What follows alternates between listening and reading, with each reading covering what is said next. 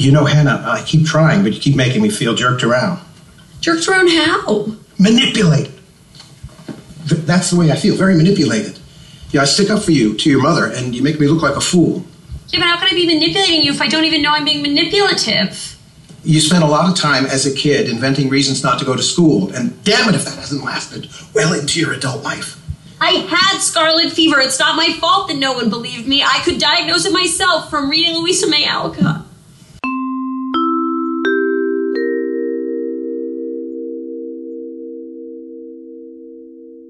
I will say that I'm not doing dry January because I don't care, but this is a millennial mocktail.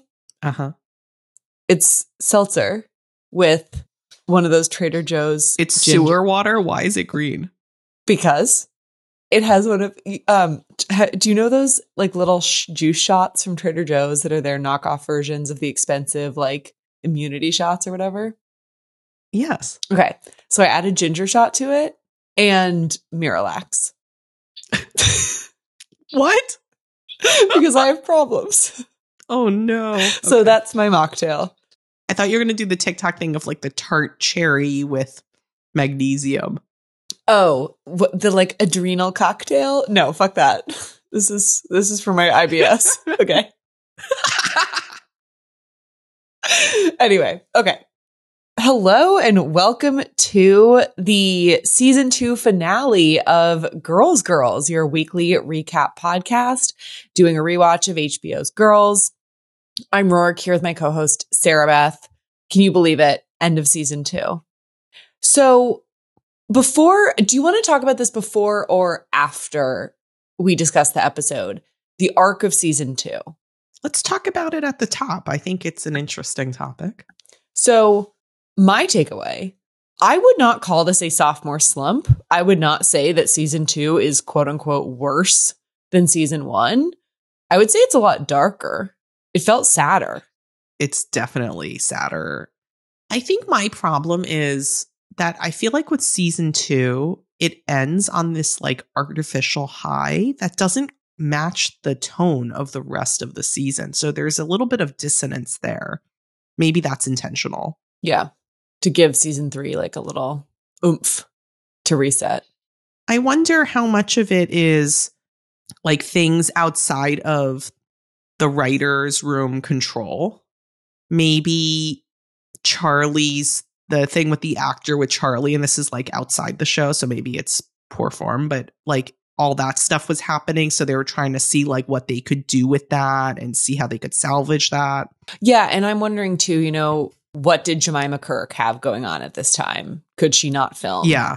Stuff like that. So of course there is some, form or like function dictates form a little bit, where there are like the requirements of life and not everything is a purely creative decision. But generally, and if I take a step back, for example, I would say that, I have a certain friend in LA where both she and I have been kind of like going through a tough period where both of us are just like not feeling great. And, certain aspects of our life are going well. I would not say that zero cylinders are firing. Like both of us have good, work environments right now, but heavy ones. And then other stuff about our lives is kind of making us like feel really like in our flop era and like pushing people away, crying a lot, like kind of like, anhedonic vibes. And so it's not to say that this show, I think, is trying to imitate life to some degree. And I think our girls are it's Picasso and they're in their blue period. Well put. Thank you. I think that's true. I don't mind it being dark because I think the writing, and I think Lena Dunham is, as we've said, like throughout the podcast episodes for this season, she's very talented at peppering in levity. Mm-hmm. But I don't know, like I liked this season ender and then I didn't. I just felt like for all of the experimentation throughout the season, it just felt like you know what? Shut up, everyone giving me a hard time about this show. Fine, you want it to be like fucking happy. Here you go. And like, that's what she did. I don't know. It didn't really land for me, but there were parts of the episode that I thought were well done. I don't know. We'll get to it. I liked this a lot. Okay. I cannot tell you, Sarah Beth, how I sobbed at the end. Oh my God. But as we've established, I'm the crier. when she cut her own bangs, because I was sobbing so good. in hysterics. Oh my God. That was so good. I loved I don't think I was supposed to cut that one. You always go one hair too many. Like with eyebrows too, this is a struggle. Yeah. Wait, you've had bangs, right? I've known you with bangs. You met me. Yeah, there we go. Bangs, man. They seem like a great idea. And they are for approximately 2 days out of your bang cycle. And the rest of it is like a nightmare, a complete nightmare. Yeah. I had bangs for years, actually. And I would frequently trim them on my own, but I would be very, very cautious about it. And I thank God never fucked it up. But it's treacherous. Anyways, so she goes past bangs and ends up with a bowl cut from Laird. But we'll get there. This episode is called Together, and we've already talked about it a little bit, but if you had to create a logline for it, what would you say? Things come to an emotional head for Hannah as she struggles to deliver these pages amidst a mental illness like emergency. Yeah, that was good. That was solid. I feel like I'm trying to be too philosophical as to the title, given it's called like Together. I would say the finale brings us connections that we celebrate and share concern over, as well as some disconnections that were a long time coming. I feel like this episode was like a level set for the next season. Like they wanted to clear the board and like get back to like start. Yeah. They're in very different places with these people. But to your point, it's in a way a return to season 1, where Hannah's kind of like looking to Adam to be her savior. Yeah, it's a different form, but it's the same thing. Shoshana's going to like forge out ahead solo and do her thing. Marnie's back with Charlie. Jess is MIA. So like we really are back at like season 1, episode 1 to some degree. Mm-hmm. So the episode starts, and I would like to call it A Tale of Three Beds, where in Hannah's bed, she's kind of going through this ear, do you remember those ear tests at the doctor? Uh-huh. Yeah. She's like doing her own little ear test. And it's interesting. I feel like I would have to think back more thoroughly or like really look into it. But I feel like this is the first time they've kind of like put us in a character's POV. Cause like the way that we are experiencing the audio is her experience of audio. Yeah. It's like disorienting the viewer the same way she's disoriented. I think that's well placed. I think it kind of sets the mood for her story. And a thought that I had while watching this is coming from somebody who lives alone and enjoys living alone. This girl needs a fucking roommate. She needs a caretaker. That's an exaggeration, but she like needs somebody looking out for her. And I really think she is somebody that is not well served by like being able to hide this stuff from people. No, this is clearly like when Elijah moves out, it's like the beginning of her cascading down into this mental illness. Yeah, exactly. She obviously has sort of a different impetus for kind of like this Google spiral that she goes on. And it's obviously this feeling of being unclean and sick and kind of hypochondria. But I cannot tell you like the amount of times I've Googled things like how much hair is it appropriate to lose in the shower? 100%. Her Googles or her WebMDs or whatever she was Quora. It's like very relatable. Like, what did she write at the end? Normal tongue. Normal tongue. I was cackling when she wrote that because it's like so funny to me. Yeah, that was a really good one. So then she like kind of hides under the covers 8 times. And unsurprisingly, she has not turned in any further pages to the editor, who is just looking at a Google image of Chloe Sevigny. So weird. Although at the time, I do feel like there was a strange like alt fascination with Chloe Sevigny. I don't know. I kind of find her, I find her intriguing. I like her. Yeah, she's funny. She was on that show Big Love. No, she was great. I think she's an excellent actress. She is, indeed. So then we sort of set up the stakes for Hannah at this point, and still with humor, we learn that, as expected, she's been given an advance And he asks if she has spent that check. And she said it would be hard to know if it was that check or another check. And I'll have to check. Yeah. And I think we've talked about this person on this podcast before, but it's giving Caroline Calloway. Yeah. And the editor, publisher, whatever this man is to her, says, no pages, we sue you. Don't make me be that guy. Yeah. And then she says, I'm going to write a book in a day. Like, no, you're not. Oh my God. This is like frightening to me. The way it's escalated. It's bad. And it's something that I query whether it actually reveals to me how good of a job Lena Dunham does in this story, that this doesn't make me crazy, because one of my least favorite tropes in media are things that could be resolved by just telling the truth. Like, just fucking open your mouth. And so right now, I really feel like if she said something other than, I've sustained an injury to my ear, which sounds like dog ate my homework, and said, I can provide doctor's notes. I am suffering from a severe incidence of a lifelong mental illness, that I believe he would be legally required to give her an extension.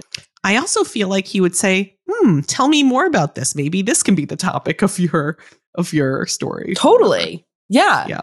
And so she seems to, as we watch her, and I think this is true to life, people often do this, fight symptoms, not causes.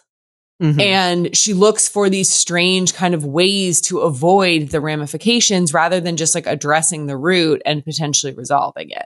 Also, they're going to sue her. She doesn't have any money. So what money are they going to get back? That's an absurd part. I mean, what they would do is they would probably garnish her wages and they would get it as like over time. But I also find it like, if I met Hannah, I'm not sure I would give her an advance on anything. No. Especially as her first like publication, I would be like, why don't you give it to us and then we'll give you the check. Yeah. Which obviously belies in advance, but right. Correct. Anyway, I'm splitting hairs here on like what this asshole should have done, but whatever.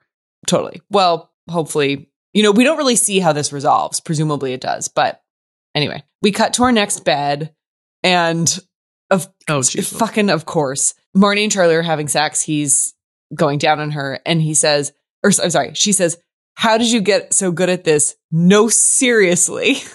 How many people did you sleep with since we broke up? Which is like, shut the fuck up. Also, like, Mr. Bobbing for apples down there, like, come on. Is it that good? I mean, how do they do this? I've heard that they like wrap the person in like saran wrap. Is that right? Did I make that up? No, there's way more than saran. Well, I would hope there's way more than saran wrap. There has to be some like protective barrier that's like thick, because that is totally mortifying if that's not. And maybe there wasn't, and that's why we have like sensitivity people on set now. A friend of mine is a producer. She makes Hallmark and Lifetime movies, actually. And yeah. And my dream is to be invited to the Christmas party, but whatever.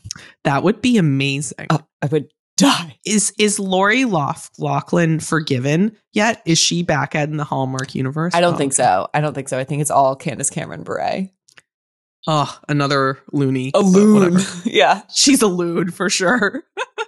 Anyway, so when things were still kind of like peak COVID protocol, but they were trying to get the film industry restarted, they had to kiss through a plate glass window, and then they would like a giant like thick piece of like plate glass, and then they would so it was like and then they would remove the plate glass in post. This is just like ridiculous. Yeah, totally. It was insane. But she said it was so expensive to do all that stuff. Anyway, before we move on from this ridiculous and cringeworthy scene of them together, Marnie is wearing a very of the era outfit, which is a Marc by Marc Jacobs dress that I owned that print in a skirt. Love. And that was an excellent era for Marc by Marc Jacobs. So just shouting that out. Yeah. And I mean, gosh, we've seen Diana Furstenberg, Marc Jacobs, like really those were the kind of in our grasp upper tier designers of that time, where it's like that felt like luxury for our age group. Like she's a well costumed character. Yeah, it definitely, you're right. Like it's one of those like not out of reach luxuries. Like I remember spending like a big chunk of money of my paycheck to get like the dress in that print because I needed like a party outfit. I didn't have anything. And it was like a lot of money for me. So I definitely did have to save for it, but I could buy it on my shitty like early salary, 22-year-old salary. Yeah. Oh, good memories. So then we flip to a very different type sexual encounter, which is Shoshin Ray. Ugh, and it's so bad. And she's like, can you just finish? And he's like, well, I don't want to finish if you're not going to. And she's like, oh, well, then we're fucking stuck. So I guess. Please exit me. Yeah. What does she say? Yeah, something like that. It's interesting that she says, your lack of ambition is wearing on me. Do we think this is the real problem, or is this just like one of the problems? I think it's one of the problems. I also think it's kind of playing into the main problem, which she feels like he's not going anywhere. Yeah. I agree with that. Where I think that if I were to rephrase her problems with Ray, is I would say she's using the word ambition. And what she means is, my life is taking off and your life seems stunted and you're X amount of years older than me. And I think it's fair to conclude that those are irreconcilable trajectories. She ends up saying something to that effect later, right? Like when they actually break up. So I think you're spot on there. Thank you. And then, oh wait, it's a tale of four beds. It's Adam and Natalia having sex next. Jesus. Oh yeah, I forgot about that. Yeah. So I will fully admit, I came into this episode thinking that they had like broken up. I was like kind of surprised. Me too. To see that they were still together. Because this was like a nothing scene. It was just like back to like what she likes, but it was so uncomfortable. Yes. And this, I actually think this scene actually gets at more what I was saying last episode, where like, he doesn't think you're a whore, dude. Like, I genuinely don't believe that I really think that like you can engage in dirty talk playfully that does not reveal what you think of that person in your daily life. And like, that's where I'm like, chill. I agree with you intellectually. In practice, I don't like this. Wait, really? No spark joy. Like everything Adam does is like a giant red billowing flag in my face. Okay, fine. No, this is my problem. That's why I'm saying intellectually, I agree with you. But, I think really what I'm saying is, frankly, what I'm saying is they are sexually incompatible. Yes, that is the answer. Yeah. They should not date. So Hannah then is she in like a Dwayne Reed? Doesn't matter. Yeah. Or no, her dad's in her. It's her dad. Yes, her dad's in the pharmacy. He's in a pharmacy. Yeah. Or hardware store. Yeah, somewhere. Yes. So Hannah calls her dad and she explains that she's late with her pages. And also she explains like he asks like, are you taking your medication? How are you doing? And she's talking about her ear. And he immediately wants to wait to have the conversation until her mom can be on the line. I know. Like, this is just, he is such a frustrating character. Yeah. So frustrating. Like, dude, take a stand, be a parent. And I don't believe that you stick up for Hannah with the mom. Like, I just don't believe it. You are a doormat to everyone around you. Totally agreed. What does he call her though? She's a medical hobbyist. Oh, that was funny. How crazy was that rule? Like, is the Scarlet Fever reference after we just talked about that? We just talked about this. So when I saw it, I was like, Rourke had The Shining. Like she guessed it. Was that not insane? Yeah. And we just talked about it. I forgot what episode. Anyway, that was crazy. And also like his response to her was crazy, I think. Yes. So let's talk about that.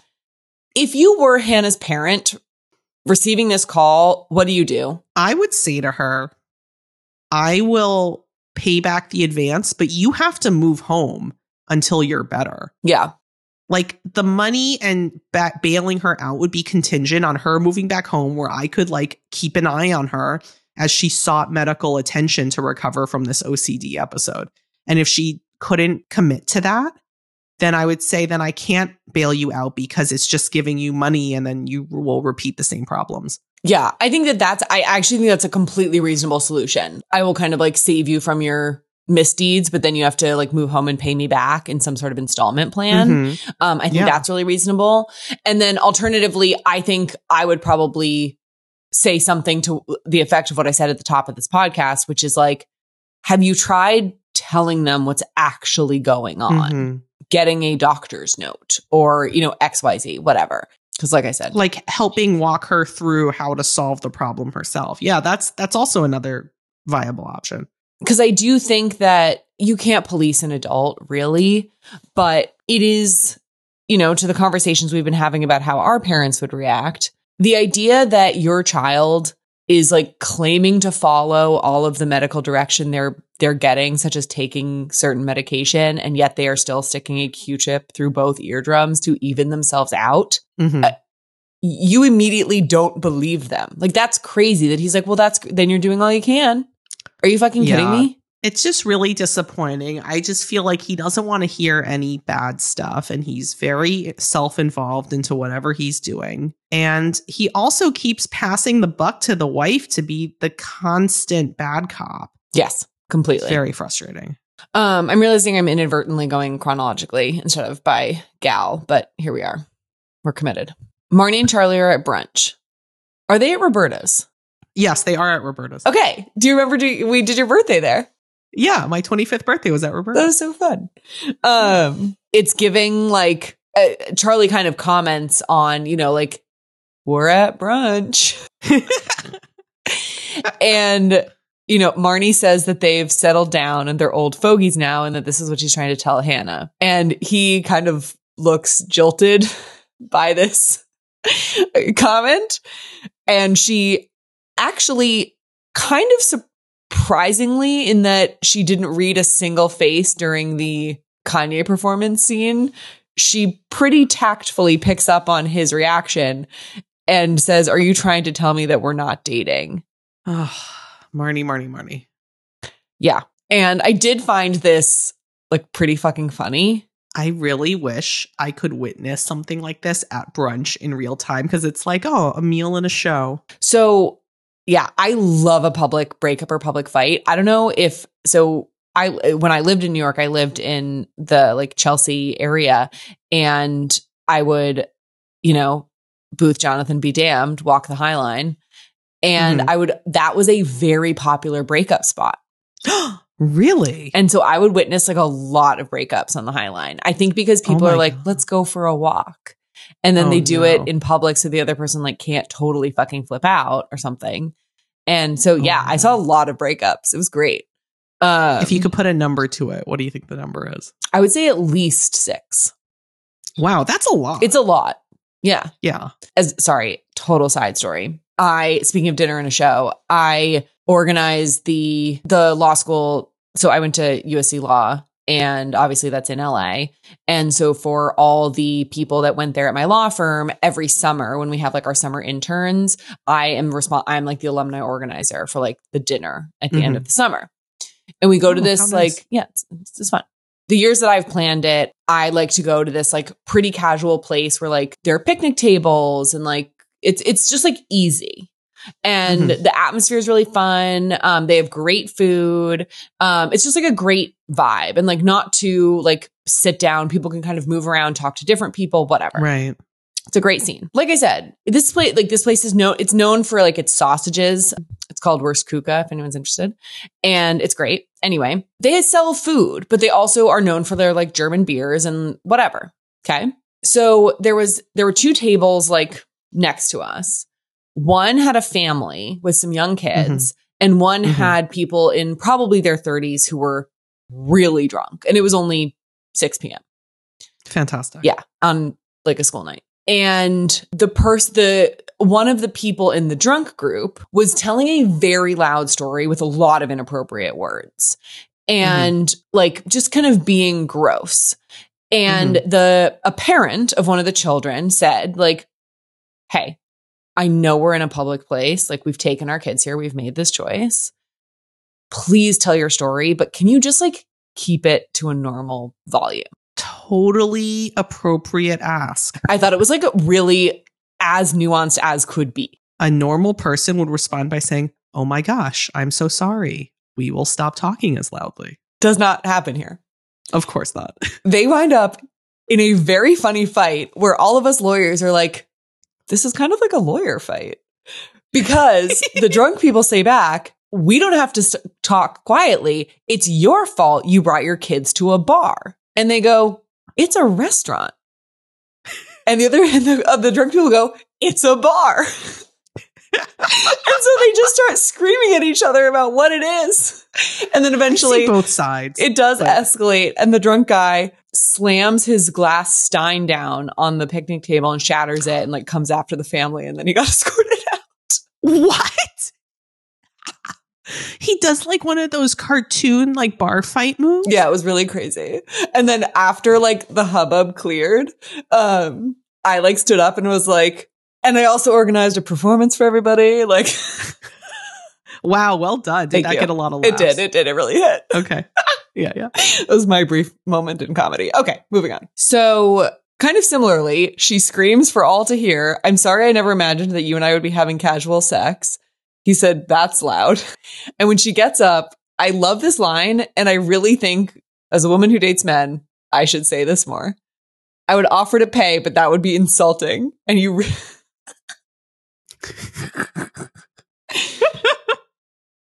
Oh my God, it was so good. But then it really takes a bizarre turn. Oh no, it doesn't make sense. I don't think it makes sense. And I get the feeling. So she storms out, he follows her, and they end up, I guess, like in the kitchen. Is that like, do you walk through the kitchen? I don't really remember that. It's like the inside show area where you watch them making pizzas. Got it. She says, this has been the worst year of my life. He says, I didn't know that. Da da da da. She kind of gives, the famous like Meredith Grey speech. She kind of gives her own version of that. Like, I want you. I'm a mess, but I want you. I want to see you every day and make you snack and have your babies and do something until you die. She said something weird, like, I want to have your dark babies. She said, have your brown babies. Is he non-white? Yeah, is he brown not babies. white? That's even worse. Yeah. It's weird. So weird. I don't know. And then this makes him weak in the knees, and he says, that's all I ever wanted to hear. I love you, and maybe I'm an idiot, but I always have. I try to get away, but I keep coming back because I love you. And that's really the fucking thesis. Like, that's where we are. I blame Jerry Maguire entirely for this kind of trope, because these scenes, a dime a dozen now. You had me at hello, like after a big, long speech. It's just like, ugh. So the thing is, like, even though it is very sort of like the final speech in a rom-com of like, I've always loved you. I wrote you every day for a year. Exactly.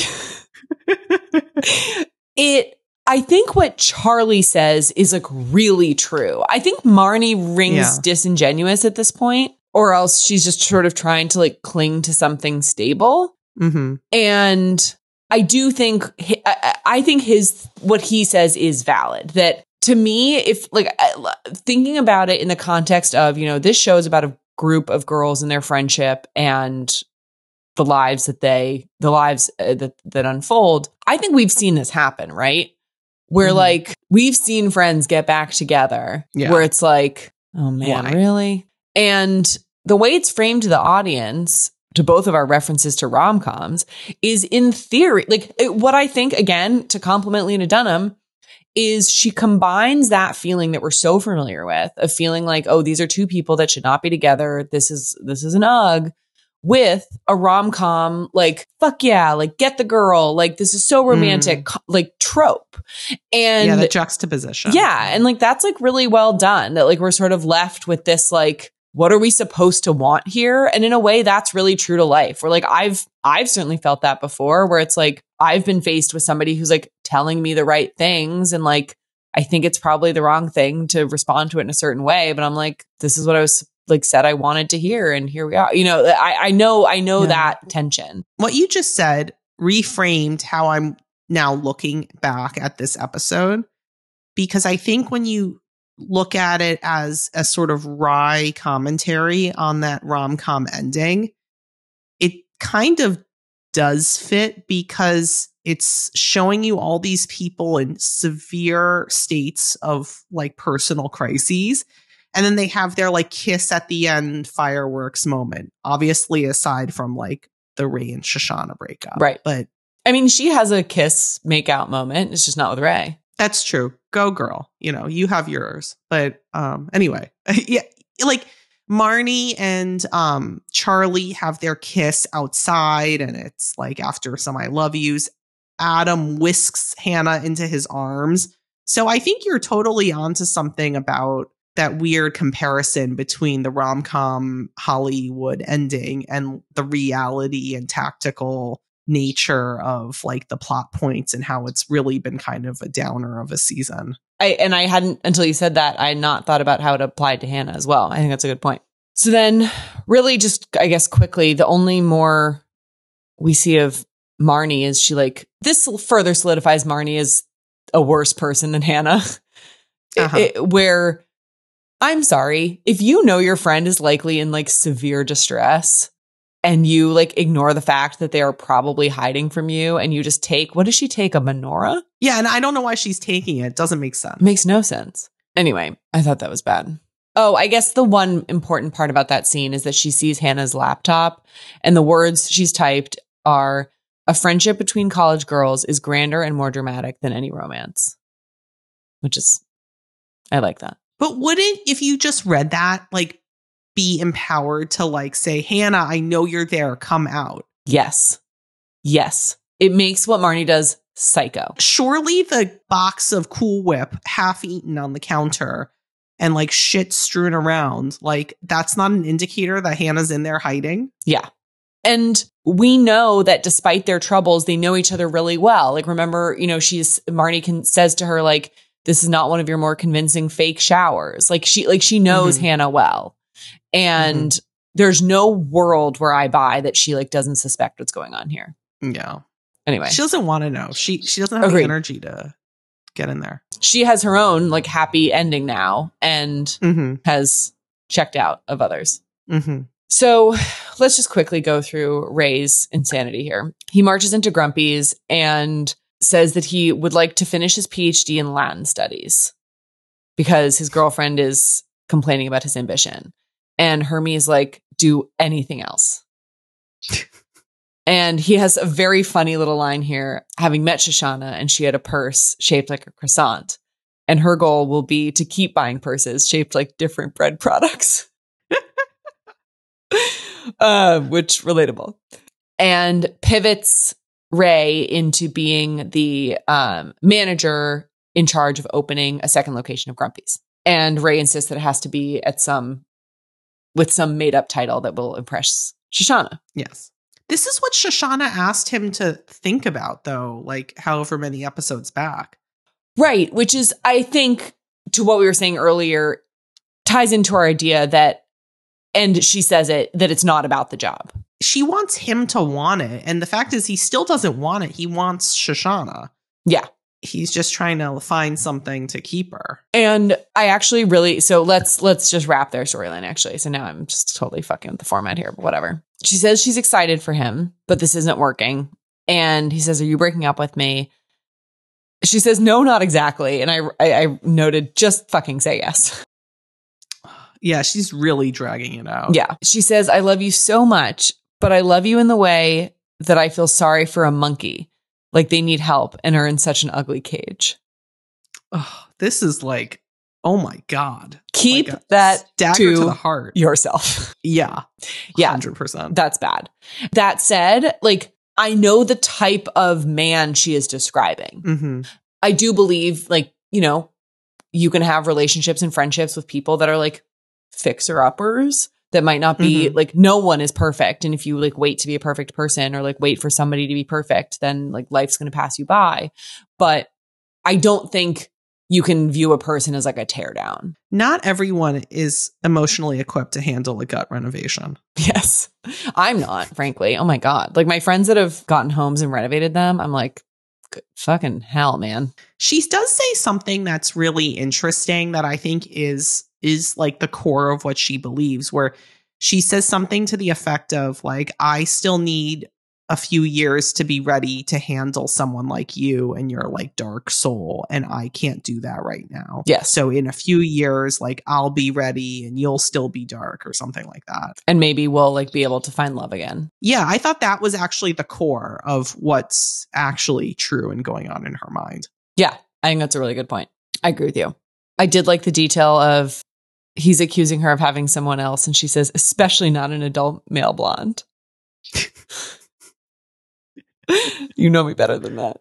And she screams at him that he needs therapy. I liked that. He does need therapy. He definitely does. They're broken up. He storms out dragging his Andy Kaufman like cutout. Yeah. And she goes to a bar and makes out with an adult male blonde, I think. Yes, correct.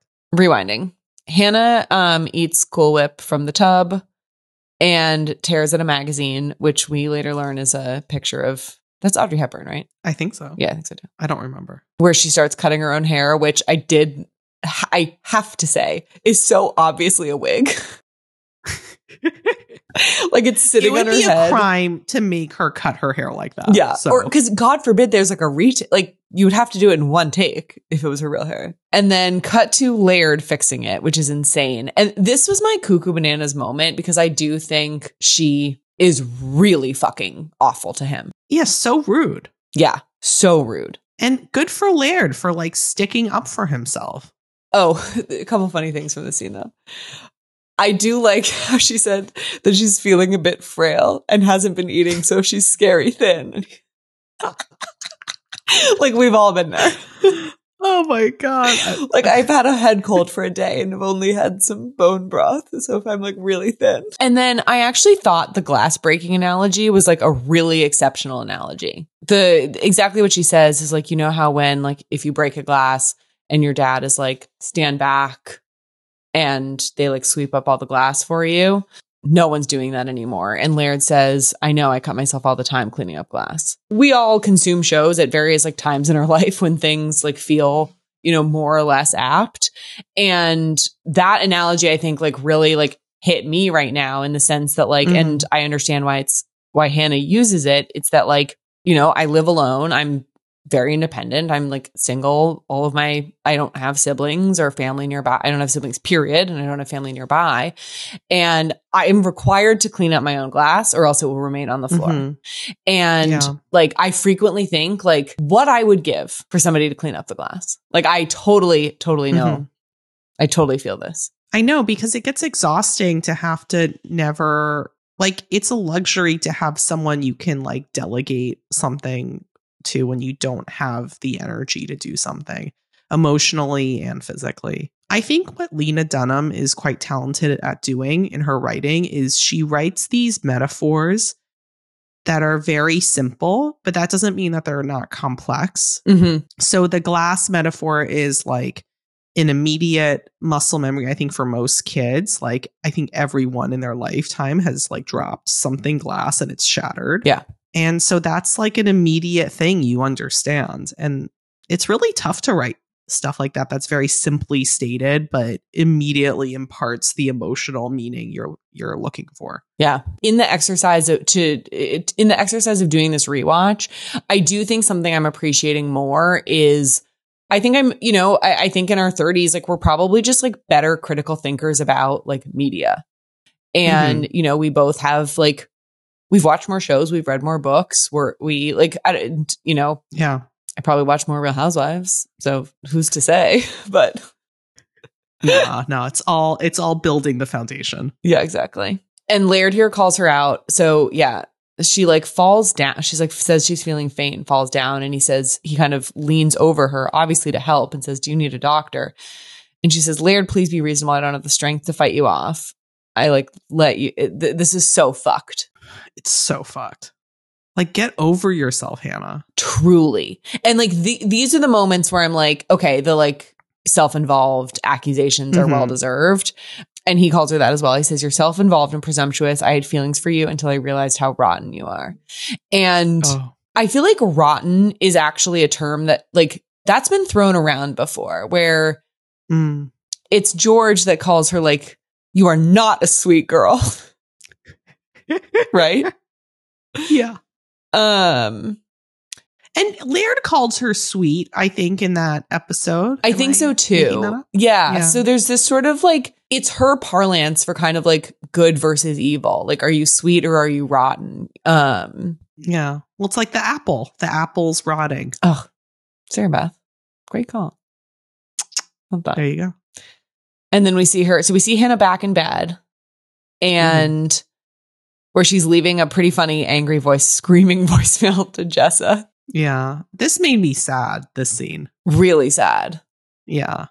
And this is sort of what I'm saying by like, she really like needs someone to see her. And I think that's why I find like the subsequent like Adam scene to be so powerful because, you know, and also, I mean, again, to commend Lena Dunham's performance, this scream monologue is like really great. I think it's like very sweet that she screams, you're off living it up, forgetting about everyone who is fucking it up here. Love you.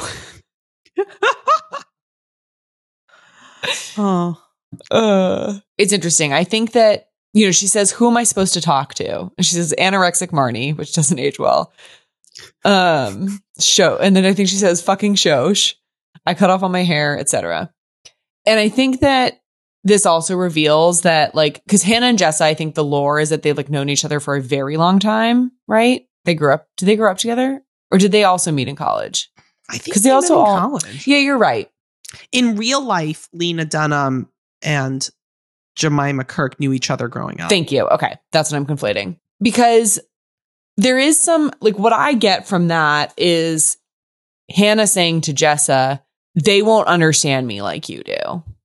And that, you know, you're the person who is going to hear and like understand what this experience is like for me, what it means that I'm cutting off all my hair, that like everything is fucked. And that like she won't get what she needs from these other people. It's very sad. And like Jessa is a fucking flop as a friend. Yeah. I do think there's some truth to that, though, that Marnie will never reveal her true vulnerabilities to Lena. Yes. To Hannah. And then I also think like Jessa is one of the few that would understand kind of the depths of desperation that Hannah's feeling. But the problem is Jessa has her own crises right now. And Hannah, for as much as she's accusing Jessa of disappearing, also like Hannah has no idea what Jessa's going through as well. Yeah. Partly for Jessa's own, you know, behavior. Like she just dipped. So like that's Jessa's fault, but still. Yeah. So Adam is just like breaking shit. Yeah. When Hannah, what is that, his boat he's building? Yeah. That's going to sink as it sails. Hannah FaceTimes him, which she claims she didn't mean to. And he initially starts sort of gruff where he says, what do you want? But then realizes that things are not well. And this is the reveal that he knows about her OCD. Exactly. Yes. Which I love. And because she ticks and he says, is that still going on? The stuff from high school, the OCD shit. What did you just do? And she's like, I didn't do anything. And he says, I can see you. Which I did enjoy. Yeah. And then this is where like I really, really like completely fell apart, where she says, I'm drowning. I'm scared. That's so sad. It's so sad. I think like what also like I think really works about this, at least for me personally, is she clearly wants this so badly for him to come to her, to have somebody, like I said, see her, care for her, not dismiss like the wounds that she's experiencing. And yet she cannot like help herself, where he says, I'm coming to you. Don't move. I'm coming right now. She says, please don't worry about me. And like that tension where as he's running through the streets, just still like she's resisting. I don't know what to think about that. I think she still has her guard up a little bit. Like she can't trust that someone's actually going to be there for her. I will say, even though I did just say Adam is a billowing red flag, him running through the streets without a shirt on is quite attractive. This was the hottest montage I've ever seen. He's like sweaty in a good way, you know? This was like everything to me. Where he runs through the city, literally busts down her door because, like I said, to the end, she cannot accept this help. Mm-hmm. And I love how, like, it's so simple. She just says, "You're here." And like, that to me really says it all. Like, no one else is fucking there. He's there. He's the only one there. Yes. Yeah. And I sobbed. Great music choice. They kiss. Presumably him and Natalia will be broken up. Presumably. Yeah. And to your point about kind of like the point we both made last week about like a parasitic relationship is that like she is now buoyed. Like this will save her and reset her. And him too. Mm-hmm. And we'll see. Hopefully it doesn't like drag him down. We'll find out. But okay. That's true. Yeah, we should TBD. No spoilers. I haven't watched. I genuinely don't know. Again, I think there's like a lot of play with like how a certain like season starts, ends, like mirroring. And like at the end of the first season, he was hit by a bus or clipped by a vehicle of some kind.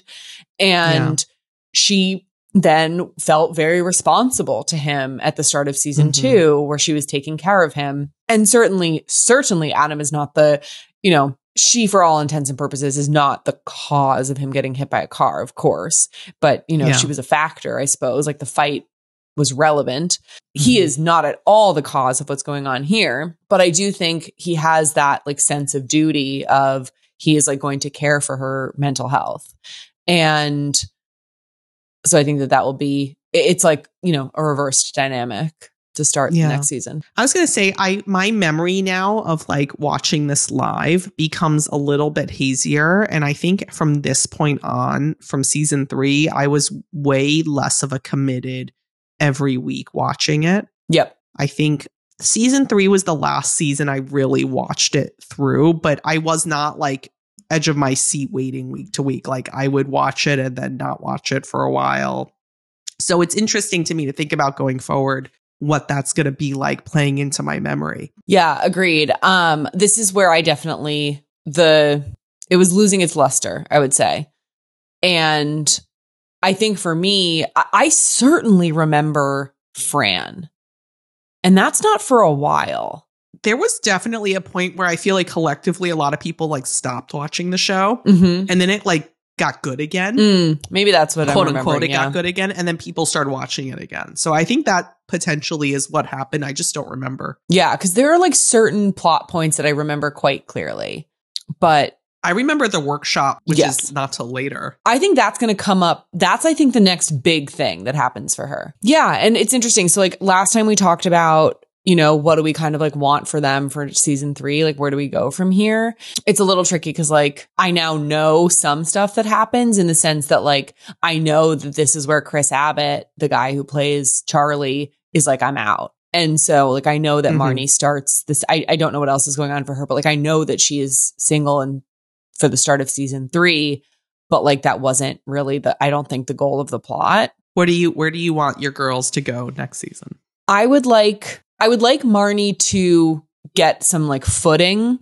And I actually almost wonder if like getting rid of that actor just coincidentally will kind of help that, because she won't have the will they, won't they Charlie anymore to fall back on.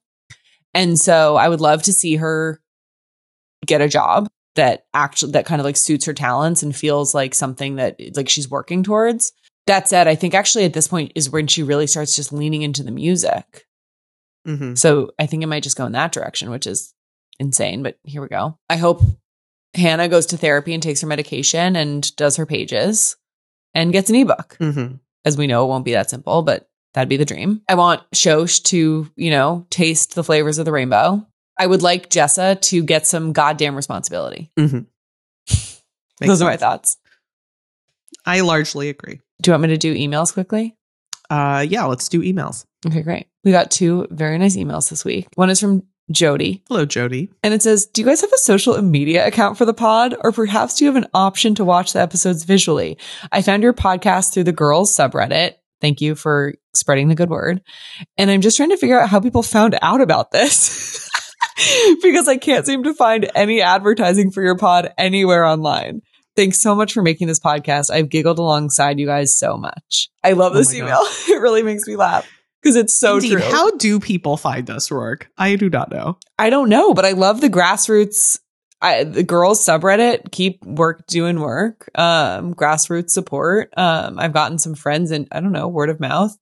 How does any podcast get started? Yeah, I think to answer the question, though, we're doing this for ourselves and we thought it might be interesting for other people to listen. But, you know, this isn't a side hustle. So, you know. Yeah, there will never be advertising. Like, we're not trying to monetize. No, absolutely not. There's no monetization. Yeah. I actually heard I meant to tell you this. I was listening to a podcast, not ours, and a girl on it was talking about like the value of book clubs and how like she loves to read, but it's so much more enjoyable when you can kind of like process it with other people. And I think like that's why we like doing this. Where like it's fun to rewatch a show, but it's kind of more fun to like have a fulsome discussion with you. Yeah. Anyway. So that's my thought. I also feel like our friendship has been like deepened in a different way than normally just like catch ups over like coffee or drinks. Totally. And agree. this has been fun. Yeah, it's really fun. We did get one more email from someone named Pascal. Hello, Pascal. Yes. Pascal says, I'm a new listener. I just found out about you and just found out about you all this month and love so much of what you all do. I've been a longtime girls lover and y'all analyze the show in a way I've been looking for forever. As a 32-year-old who was the same age as the characters when the show first came out, boom, our premise, I really appreciate the way you talk about the episodes and the characters and themes. Just want to know y'all have a fan in me. So nice. So nice. Really thoughtful. So sweet. Yeah. Well, we enjoy doing it and thanks for laughing. Thanks for lolling. Thanks for the giggles. And then we'll, we don't need to I think our lives are together enough where we don't have to take a break between season 2 and season 3. So we'll see you next week for season 3, episode 1. Dun, dun, dun. It's called Females Only. Ooh. I hate when people, instead of saying women, they say females. I feel like it's not a dog whistle, but it's usually an indicator that someone does not think women are equal to men. Yeah. What about like girly girls only? Gilly gals. I don't know. Girls. Yeah, there we go. Yeah. All right. Well, have a great night and I'll talk to you next week. All right. Talk to you later.